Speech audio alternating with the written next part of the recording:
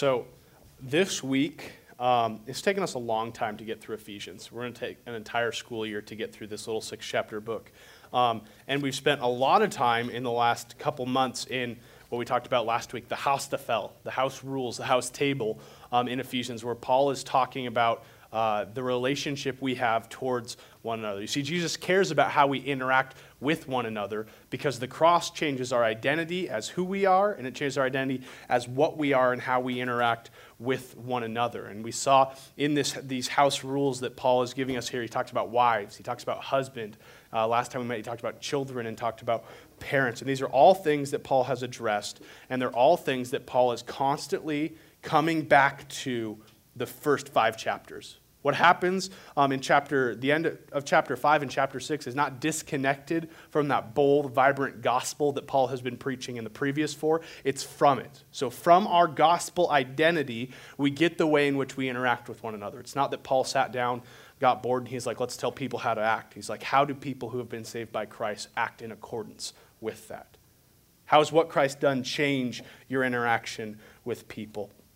So this is the final section in this relationship component of Ephesians. But I just want to pause and give a disclaimer for this text here as we begin to look at it. Now we're hosting, as I just said, next Tuesday, a seminar on human trafficking, human slavery. And it just blows my mind that there are 27 million slaves today, which means that today there are more people enslaved than have ever been enslaved in human history. And we very rarely think of that. We're very rarely aware of that. And the university is also holding a thing. It's something that secular society cares about, but it's something that Christians really care about. And there's really, if you look at the history of the abolition of slavery, there's been no group so consistently opposed to it, no group as successful in abolishing slavery as the Christian church. It's kind of been the bastion cry, and it's because there's such this great symbolism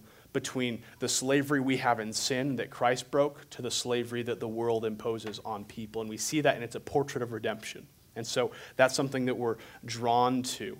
And depending upon what Bible translation you're using tonight, the first word in our text in Ephesians 6, verse 5, could either be translated slave, servants, or bondservants. One word with 3 different interpretations of that word. And there are 2 reasons why this is true. In fact, I'm reading from a 2007 edition of the ESV. Mine says slaves. The newer edition says bondservants. And so I just want to touch, before we get rolling here, on the nature of what's going on here. The first reason for this is that in the first century Roman world, you were either slave or you were free. There were those 2 categories of people. And it wasn't like today where we think of America where there's like 98% who are free and there's that 2% that are invisible to us that are enslaved through various ways. It was either slave or free, and it was the cornerstone of their economy. Slavery was a big deal in the Roman world. As Paul says in the previous passage, that you can be in all sorts of positions. You could be a wife, you could be a husband, you could be a child, you could be a parent. But what Paul's saying here is that whether you are slave or whether you are free, these same principles apply. Because oftentimes we're loophole people. We like loopholes. And so Paul's telling us this, he's telling us submission. All of this is ladled with submission. There's a mutual submission towards one another because Christ submitted himself to the will of God on the cross. And so submission is the baseline for Christianity. But it'd be easy in our hearts if we are one of these people who identifies as a servant or as a bondservant or as a slave. Or it's like, you know what? I get the submission, but it's not relevant to me because I'm in a position of it. Like, you can submit, but I'm a slave. I don't need to submit. Paul's like, no, it doesn't matter. It's like whether you're slave or whether you're free, these are abiding principles for you as a Christian. These are principles tied to the cross. He pulls away the loophole and forces us to interact with what Paul has said regardless of who we are. That means regardless of what station in life you are, regardless of your vocation, we need to look at what Paul is saying in the last part of Ephesians and apply it to our lives. So that's the first thing, is that slavery was a common thing in the first century. Secondly, this is a tricky subject because we shouldn't read 19th century American slavery into a first century context. And what I mean by saying that is that it's not an apples to apples comparison. Certainly, in the first century, there were people who, much like 19th century slavery in America or in Great Britain that you think of, that were stolen, were sold into slavery, and were treated as subhuman. It's something that has existed throughout cultures, unfortunately. It's something that we should be actively opposed against. But there are also those who are born into slavery, who are given a stipend on which to live, who lived a fairly comfortable life and were actually granted a retirement at a certain age in their service. There are also slaves who voluntarily sold themselves into slavery as a slave to either be an honor to someone. You've seen that in some movies where someone is saved by someone else and they vow their life to that person. So it's an act of honor to submit yourself as a slave. Some people sold themselves into slavery to pay a debt or even to obtain livelihood, work, money for a family. And there are certainly areas where slavery was horrible and dreadful and terrible, but there are also ways in which slavery was a comfortable way to live in a house of a middle or upper class person, have a fairly safe life, get food, have security, and be protected by these people who you are staying with. And there are actually ways where there's legislature where slaves weren't slaves for life. There are things you could do and legal systems you could go through, even though they were hard sometimes, that would allow a slave to procure his or her freedom. But there's only one word for slave in the New Testament. That word is doulos, and it means to be under a compulsory service towards one another. But as Paul steps back and as we look at this first century, it's hard to say slave in the mindset we would think. It's hard to just say servant. It's hard to just say bondservant because that one word could deal with people in a whole different gamut of slavery. From people who are living well and living almost royally, who live as servants, to those who are in horrible circumstances. And so when you see that word being translated different ways, what's happened is translators look at that word and they look at the context and they're trying to say, what's the best guess that the author is writing to here? He's talking to people, because there's sometimes where Paul is vehement that you should seek your slavery. There's sometimes where Paul talks about oppression towards slaves, and on those it's a little more clear. He's probably talking directly to those who are in slavery in a more terrible sense. But there's all sorts of layers around this word in slavery. And in this text, most Bible translations have chosen to use the word bondservant, meaning that this was a servant who was given some sort of compensation, whether it was housing, whether it was food, whether it was a stipend, but who wasn't someone who was always constantly being treated poorly. And we know that, we could kind of assume that because Paul doesn't talk about persecution here. Other times in 1 Peter, he talks about, hey, slaves, you need to submit even though sometimes it will hurt you. You need to be honorable towards your master, and then he ties that to Christ. Christ endured without sin horrible things for the sake of his Father. And so he talks about it, but he's not talking about this here. At other times, he says, hey, if there's a way you can obtain your freedom, go for that. Do that. Obtain your freedom. Become free. Fight for freedom. But he's not mentioning that here. And in fact, the main theme as we look at this text has less to do about who you are and more to do with how you're acting in a certain circumstance. And we see that in Ephesians 6:7, where Paul says this. This is kind of the key to interpreting what he's talking about here. It's at the core of his message. He says, rendering a service with goodwill as to the Lord and not to man. And so Paul's theme here isn't, are you slave or are you free? His theme here is those who are rendering a service towards one another. And so this applies to the slave, it applies to the servant, it applies to the bondservant, it applies to anyone who in any circumstance is rendering a servant or rendering a service towards somebody else. Paul's not speaking out for or against slavery here, but he's speaking to those who are in a position of service. And this is relevant because regardless of where you are or who is over you, Jesus has changed how you interact with them. Jesus has changed how you respond to them. And this is a really long introduction, and some of you are like, why are we talking about this? But this is important because slavery is a real issue. Because this is something I don't want to brush over, and I don't want to brush it under the rug and act like the Bible doesn't interact with it and doesn't talk about it, because the Bible does. But I also don't want to say more about slavery than what the text itself is saying right now. And so that's my kind of big catch-all ideology at the beginning where we're talking about slavery. This is the Bible's view of slavery. And now I'm going to stop talking about this really big subject and talk about what the text is talking about, which is what I'm comfortable doing. So what I want to do is pray now, and then we're going to get rolling into this. So Lord, we come before you and even just as we're looking at this issue, we see how sin has tangled up how we view things. It's tangled up how we interact with things. We thank you for a Christ who came to die for hearts that do horrible things. As we look at this text, Lord, as we look at how we who are in service towards others are to respond, I thank you that you have planted yourself in the middle of it. You have posted yourself as the motivation and as the model of service. And I pray that as we look at this, you labor on us through the text, you enlighten us through it. I pray that you bring us to a place where we can repent of our service or be more joyful in our service, but I pray that ultimately you will bring us to a place where Christ is more manifest in our hearts while we serve. Because, Lord, the thing that this world needs to see is not so much good Christian workers, but what the world needs to see is the Christ for whom the Christians work. So we love you. We give you this time. We pray this in your name. Amen. Amen. So bondservants. As I sit back and think about college-aged individuals, I can't really think of a better word to describe this stage than bondservants. Because there are so many things we're bound to, right? You're bound to school payments. You're bound to your teacher's lectures, exams, schedule. At employment, you're bound to what they say the wage is. You have to show up when they tell you to show up. You have to do what they tell you to do. Many of the programs you're in right now might require community service, or maybe they offer it as extra credit, which, by the way, is the only way I got an A in GWiz's chemistry class here.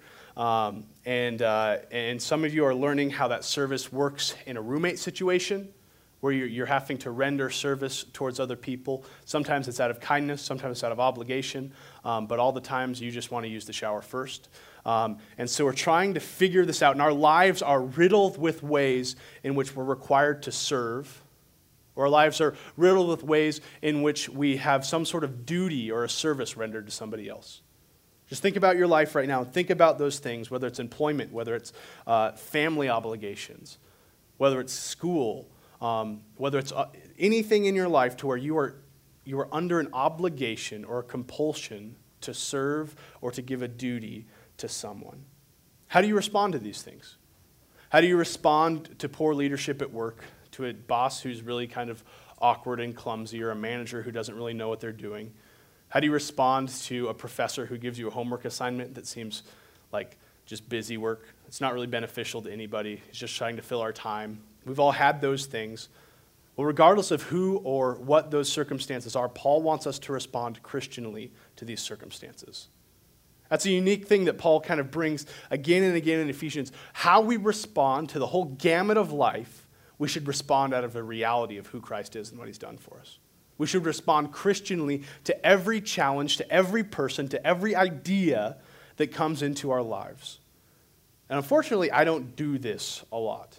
It's easy to respond Christianly in Christian contexts at GCF and at church and in community group and maybe at home with my wife when I'm feeling super spiritual.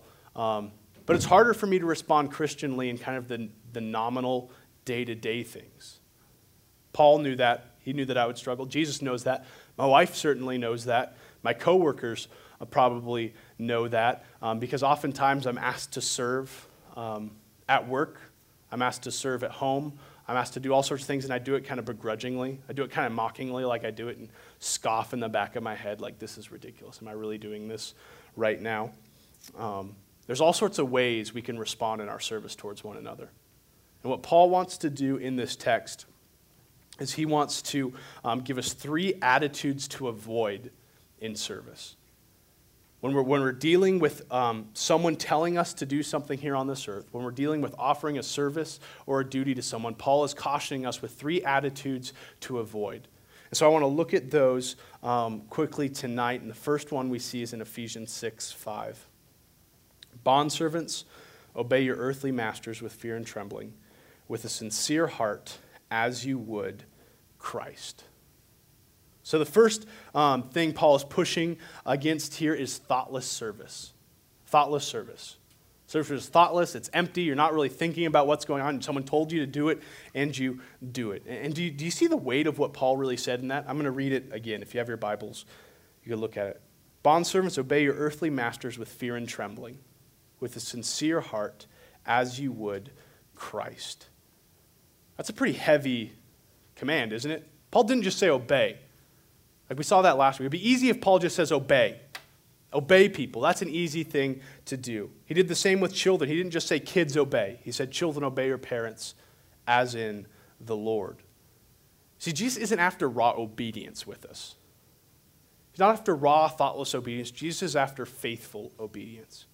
Obedience that responds out of the overflow of what Christ has done for us. And for Paul, it's not enough for you to obey, but he pushes even further. He says, obey with fear and trembling, and obey out of a sincere heart. That sincerity is kind of a tough word to think about. How many things do I really do sincerely? That's a really heavy word. How many things am I like hoping and yearning and striving for in my heart? You know, that's what Paul is calling us to do as we respond to people who are in authority over us. What's the last command someone gave you today? It was probably Jordan when he told you to sit down, and you all did it thoughtlessly. Shame on you. But think about it. What's the last, whether it's in class or at work or in any of your circumstances, what's the last command that someone gave you today? How did you respond towards it? Did you obey it? Did you fight against it? And then what were you thinking when you did obey it? Was just, I was told and now I do? I mean, look at what Paul said. Did you obey with fear and trembling? Like, did someone say like, hey, can you take the trash out and put it in the back? And you're like, oh, I have this duty of taking this trash and putting it in the... It's like, that's my physical fear and trembling. I don't know if that matches up. But there's this weight, there's this honor, there's this deeper integrity behind what you're doing. Did you do it out of a sincere heart where you pick up this trash and you're like, I just want this to go in the trash so that my restaurant is the cleanest restaurant. No trash in this place. Wholesome. That's what clean places are, wholesome.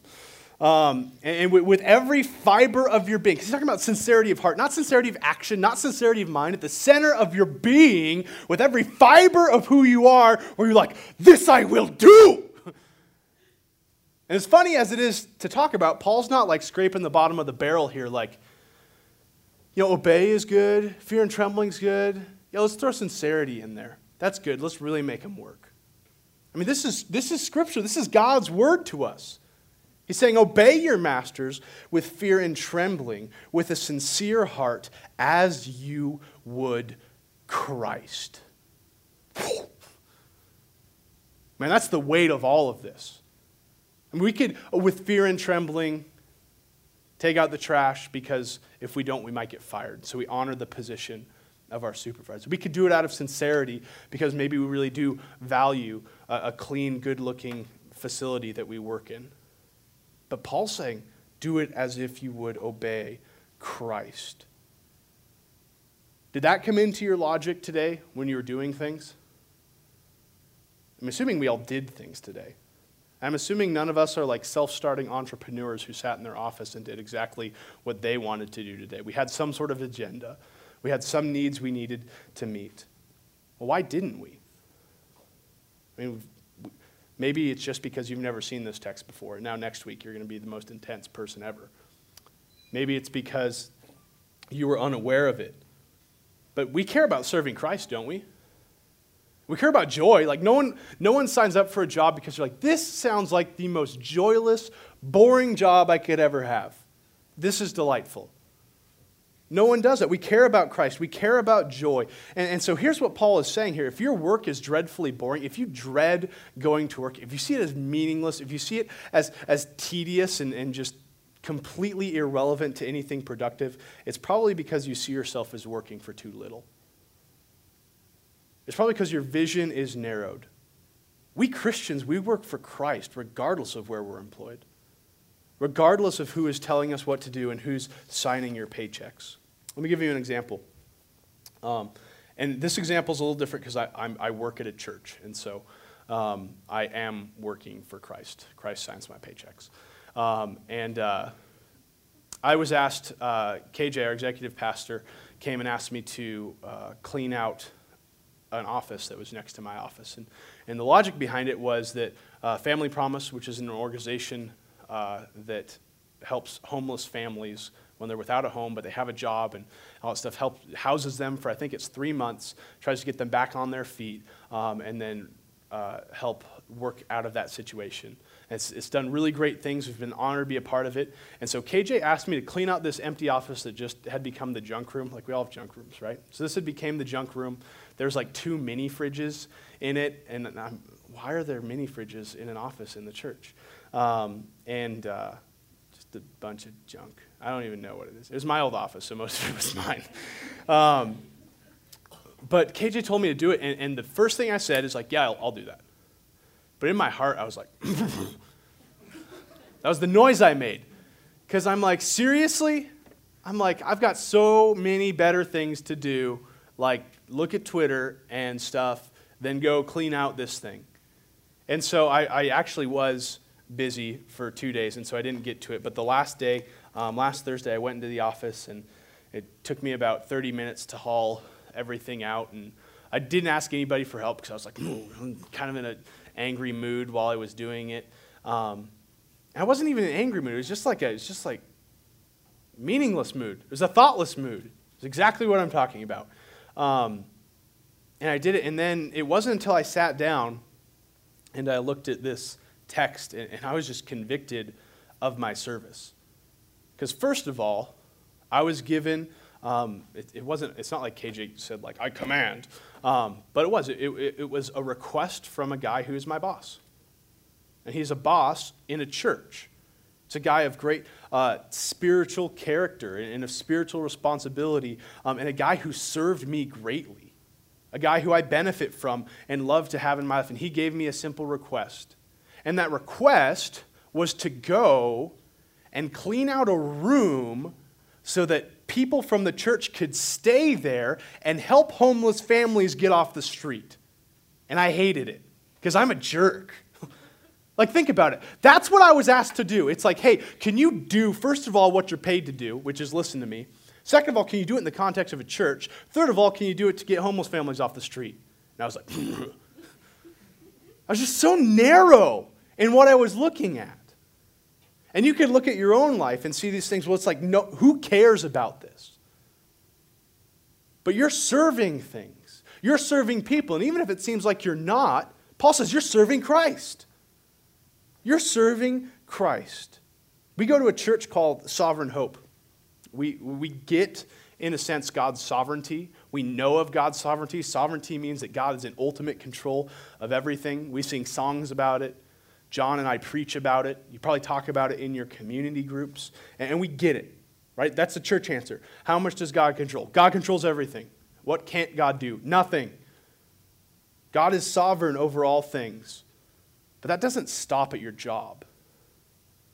It doesn't stop at your place of vocation. It doesn't stop in your class. It doesn't stop in your volunteering. And if God is sovereign, isn't it safe to say that God has sovereignly appointed your leader, as many flaws or as imperfect as you may think they are?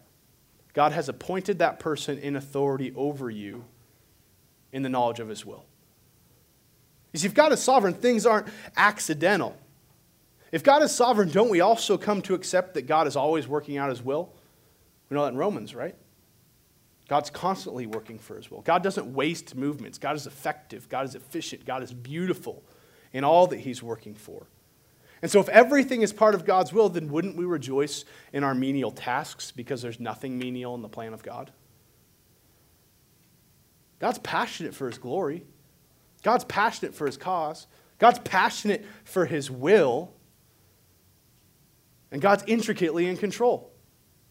If we truly get that, that changes things, doesn't it? It changes how we view people. It changes how we respond to people. Look at, this is something that hit me the other day as I was, 2 verses that are super well known, right? Colossians. We went through Colossians last year. Colossians 3:17 says this, "And whatever you do in word or deed, do everything in the name of the Lord Jesus, giving thanks to God the Father through him." So how many of you guys have heard that verse. Probably everybody, right? We use that verse, great verse. Whatever you do, in all things, whatever you do, do it in the name of the Lord Jesus Christ. So Bible study question right now. Who are you working, in this text, who are we acting as? Right? Paul uses this term in here. He says, in the name of the Lord Jesus Christ. If I become an ambassador for the United States, and I go over to South Africa, and I go to the embassy that's on American soil with an American flag, and I put on my whatever ambassadors wear, super secret tuxedos, and put my American pin on it, and have signed documentation that says I'm an ambassador for the United States of America, who am I representing? The United States. If I go out and punch somebody on the street, it's not Tyler punch somebody. It's America punch somebody. You've seen that. Politicians are representatives, ideally, of people. And what Paul is saying here is saying, you are acting in the name of Jesus Christ. You are an ambassador of Christ. That means in all things we labor as if we were Christ. We labor as if we were Christ. Christ came to serve, we come to serve. Christ came to love, we come to love. Christ came to help, we came to help. Christ came to teach, we came to teach. We are laboring as if we were Christ, right? You see that in that text? Now, look a few verses later, Colossians 3:23. Again, another one. Whatever you do, work heartily. Again, it's not like work fervently, work wildly, work heartily. Something that starts at the core of who you are. Work heartily as for the Lord and not for men. Now in this text, who are we working for? We're working for the Lord and not for men. We're working for the Lord. In what? In all things. Whatever you do. You see, these two verses are a pretty comprehensive matrix for how we view our work, aren't they?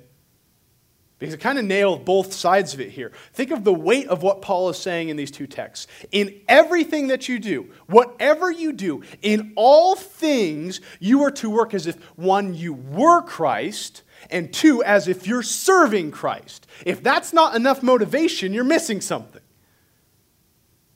If that doesn't call you to action, you're missing something. Why is this important? Because we labor out of an overflow of the joy of knowing that Christ came to serve in the name of God to save sinners. And then we also serve others out of an overflow of the service which we have received. See, Paul isn't after just empty service. Paul is after deep, meaningful service rooted in Christ. In your jobs, in your school, in places where you are under people, you are acting as an ambassador of Christ, serving Christ. That makes things worthy, doesn't it? Think of how freaked out it is. Where was it? It was a bar down in Hamilton, and Harrison Ford has a plane because he's Harrison Ford. He sometimes flies into the Hamilton airport because he's got a house there. And the guy down there was telling me that when Harrison Ford goes into the bar, the waitresses are just like, what do we do? How do I serve Harrison Ford a beer? In a Millennium Falcon mug? What's going on? And so the sheer fact that Harrison Ford is Harrison Ford changed how these people served. The average person who comes in, they don't really care. It's thoughtless. But when it's Harrison Ford, they serve differently.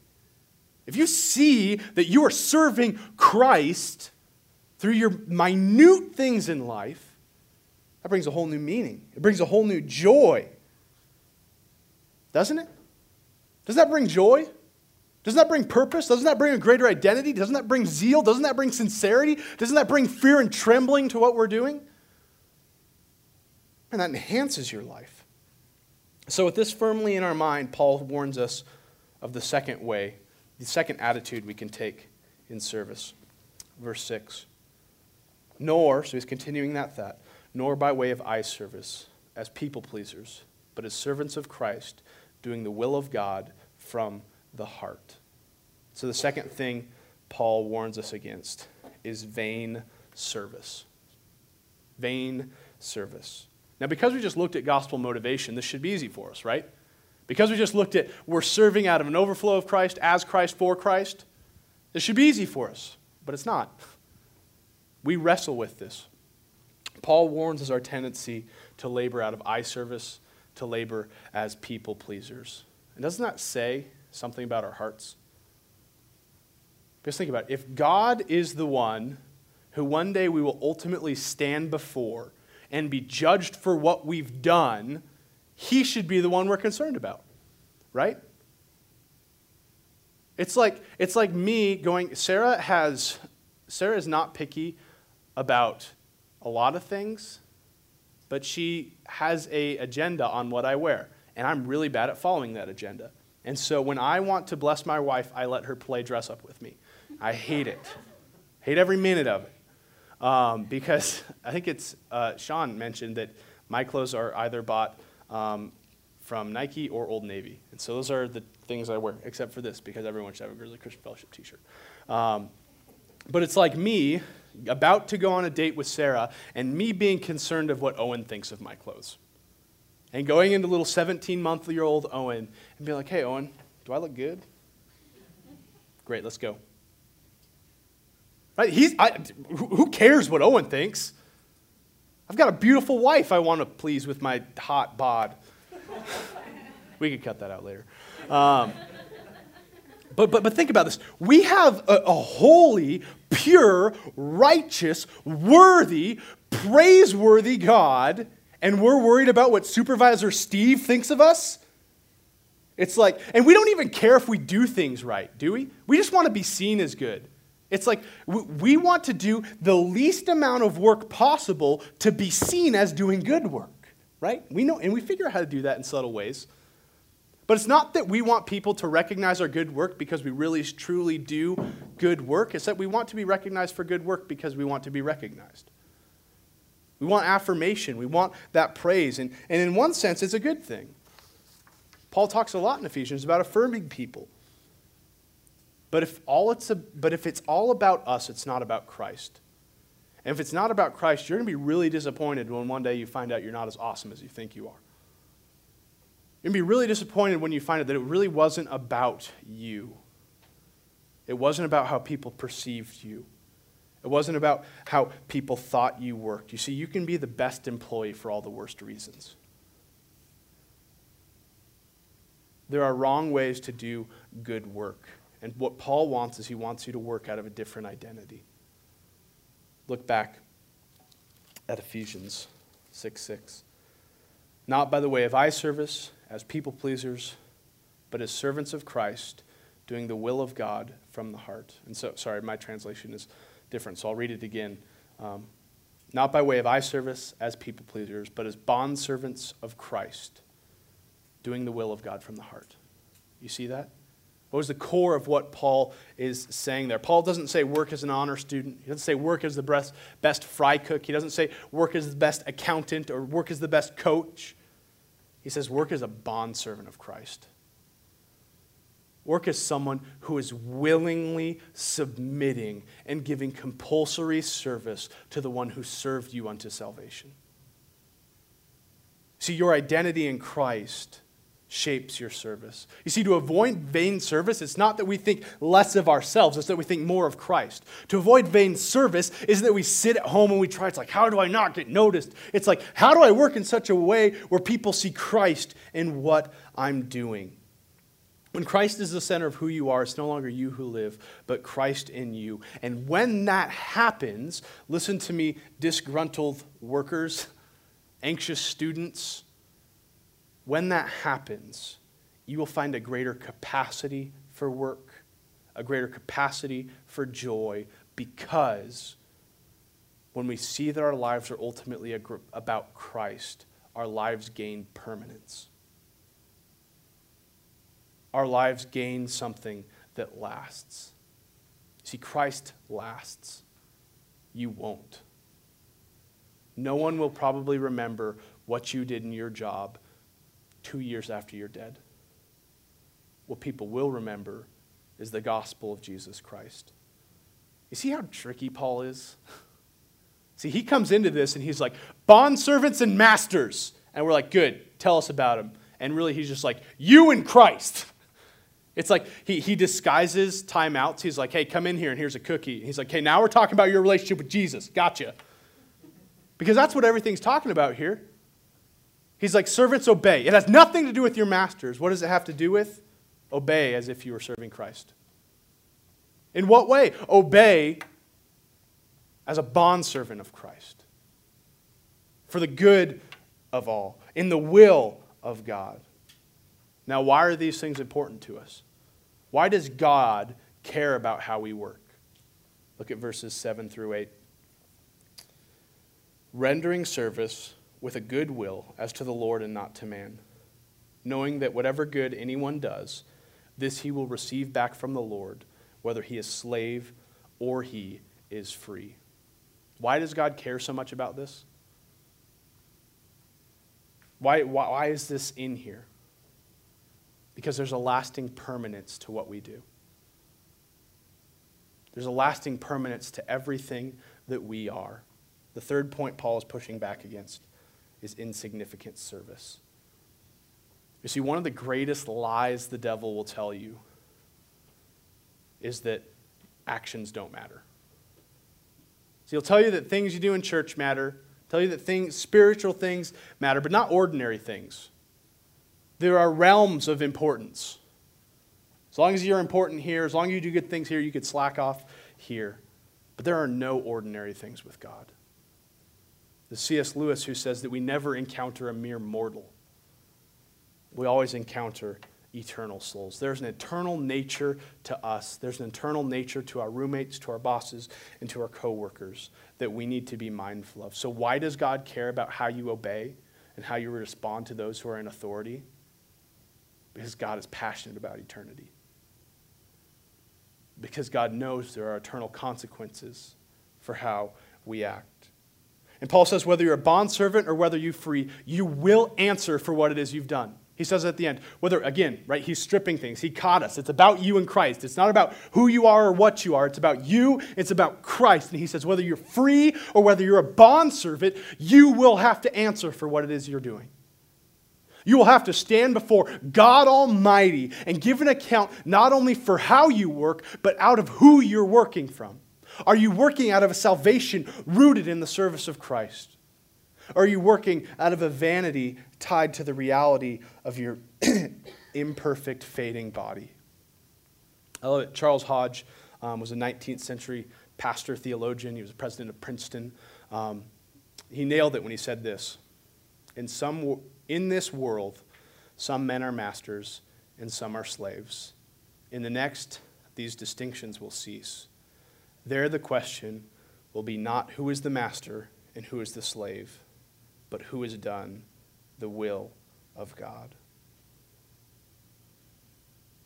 You see, God wants us to willingly serve with obedience and fear and sincerity of heart as bondservants of Christ, because God knows the ultimate good for his people is buried deep inside of the person and work of Christ.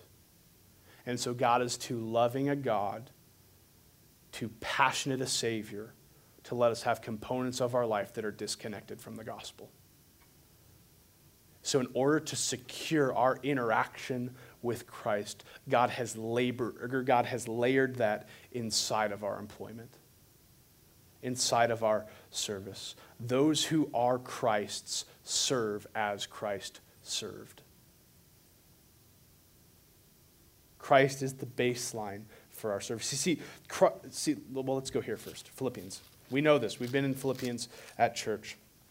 This is the basis for our service. Paul's pushing the church to serve one another in Philippi, and he says this in verses 5 through 11 of chapter 2. Have this in mind among yourselves, which is yours in Christ Jesus, who, though he was in the form of God, did not count equality with God a thing to be grasped, but made himself nothing, taking the form of a servant, being born in the likeness of men. So there you see, God, Jesus, in eternity, was master, and he was also servant. Jesus was master, perfection, unity with God, cosmic rule. Through him, all things were made. From him, through him, and to him are all things. And yet he became a servant. He's the model of both positions. And being found in human form, picking up in verse 8, he humbled himself by becoming obedient to the point of death, even death on the cross.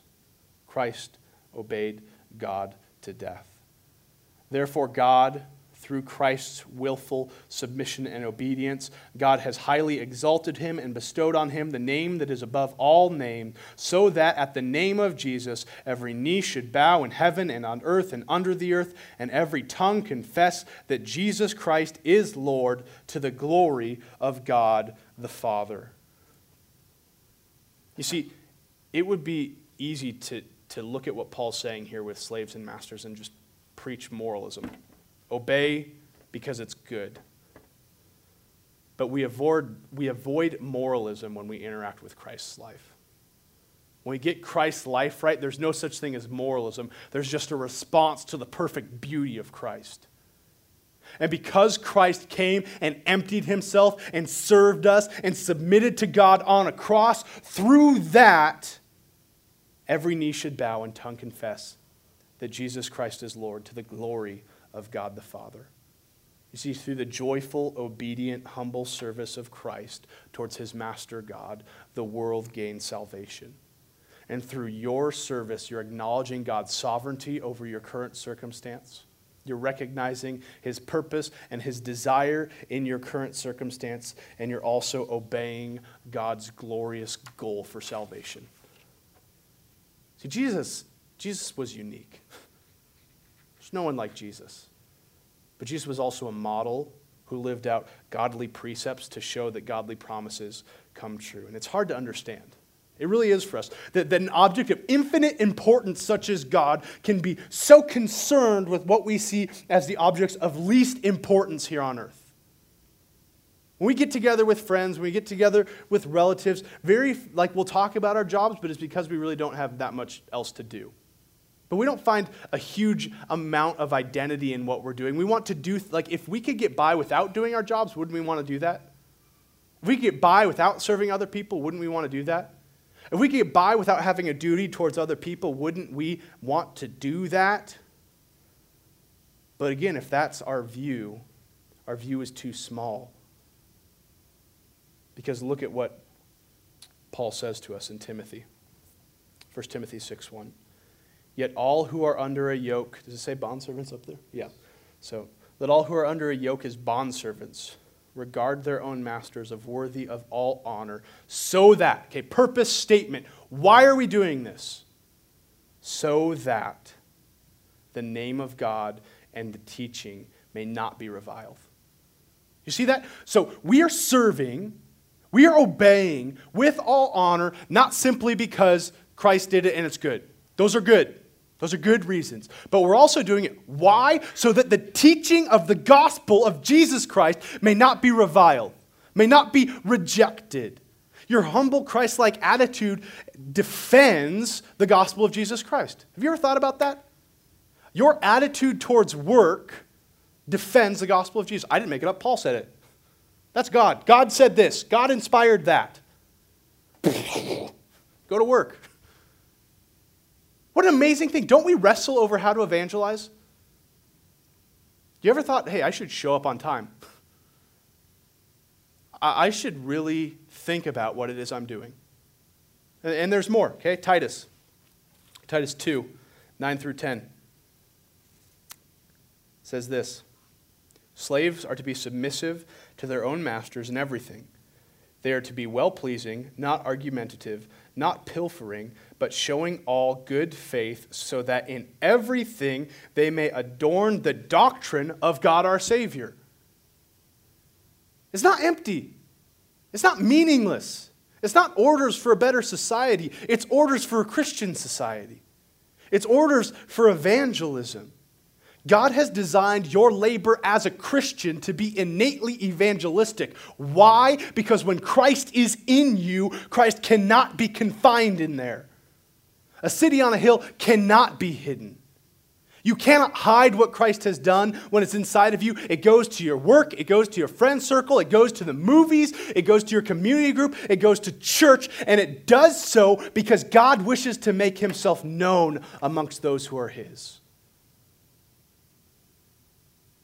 God is passionate about how you respond to those in authority because God will save people through your response to those in authority. We preach Christ through our faithful and diligent service under authority. This is our life as Christians. This is our joy as Christians. This is our duty as Christians because it is sharing in the slightest glimpse of the suffering of which Christ took on this earth. Be amazed at this. Fix your eyes on this. Work through this and obey through this. Paul closes with the universal appeal of this text, where again, he's got us in this trap. He's really showing us it's not about slaves and masters, because he says this: masters, do the same to them. Verse 9. See, it's not about slaves and masters. You do the same. You too, same. Do the same to them. Why? Stop your threatening, knowing that he who is both their master and yours is in heaven, and that there is no partiality with him.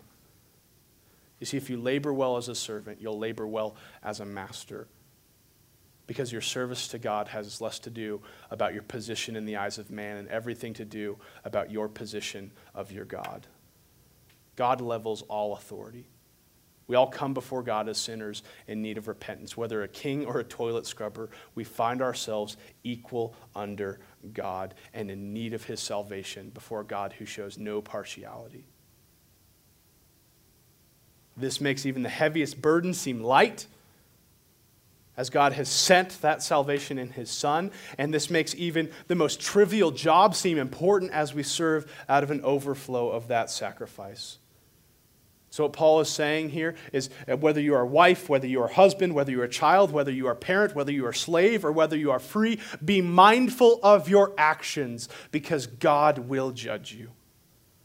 Be mindful of your salvation because out of your salvation, your actions stem. Be humbled knowing that regardless of who you are and where you are held responsible not to earthly authorities, but to God's authority. And God has granted us peace to approach him through the blood of his Son. And so we let that shape every aspect of our lives. Work well, Christian, because Christ has worked well for your salvation. And in working well out of the glory of Christ, we gain joy and satisfaction forevermore.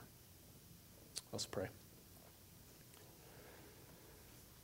Lord, these are hard words, just in the fact that it's so easy to work thoughtlessly. It's so easy to work as an eye-pleaser. It's so easy to work in ways that we're thinking towards tomorrow and not thinking towards eternity. And our minds need your help in seeing the weight of salvation.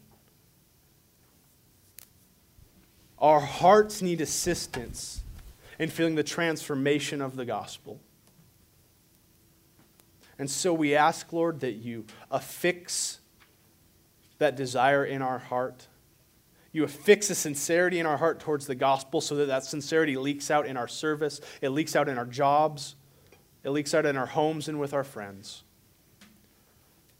Lord, make us better workers, not so that people know a Christian work ethic, but make us better workers so that people know the Christian Savior, Jesus Christ, and that every knee shall bow and tongue confess to the glory of God the Father. Amen.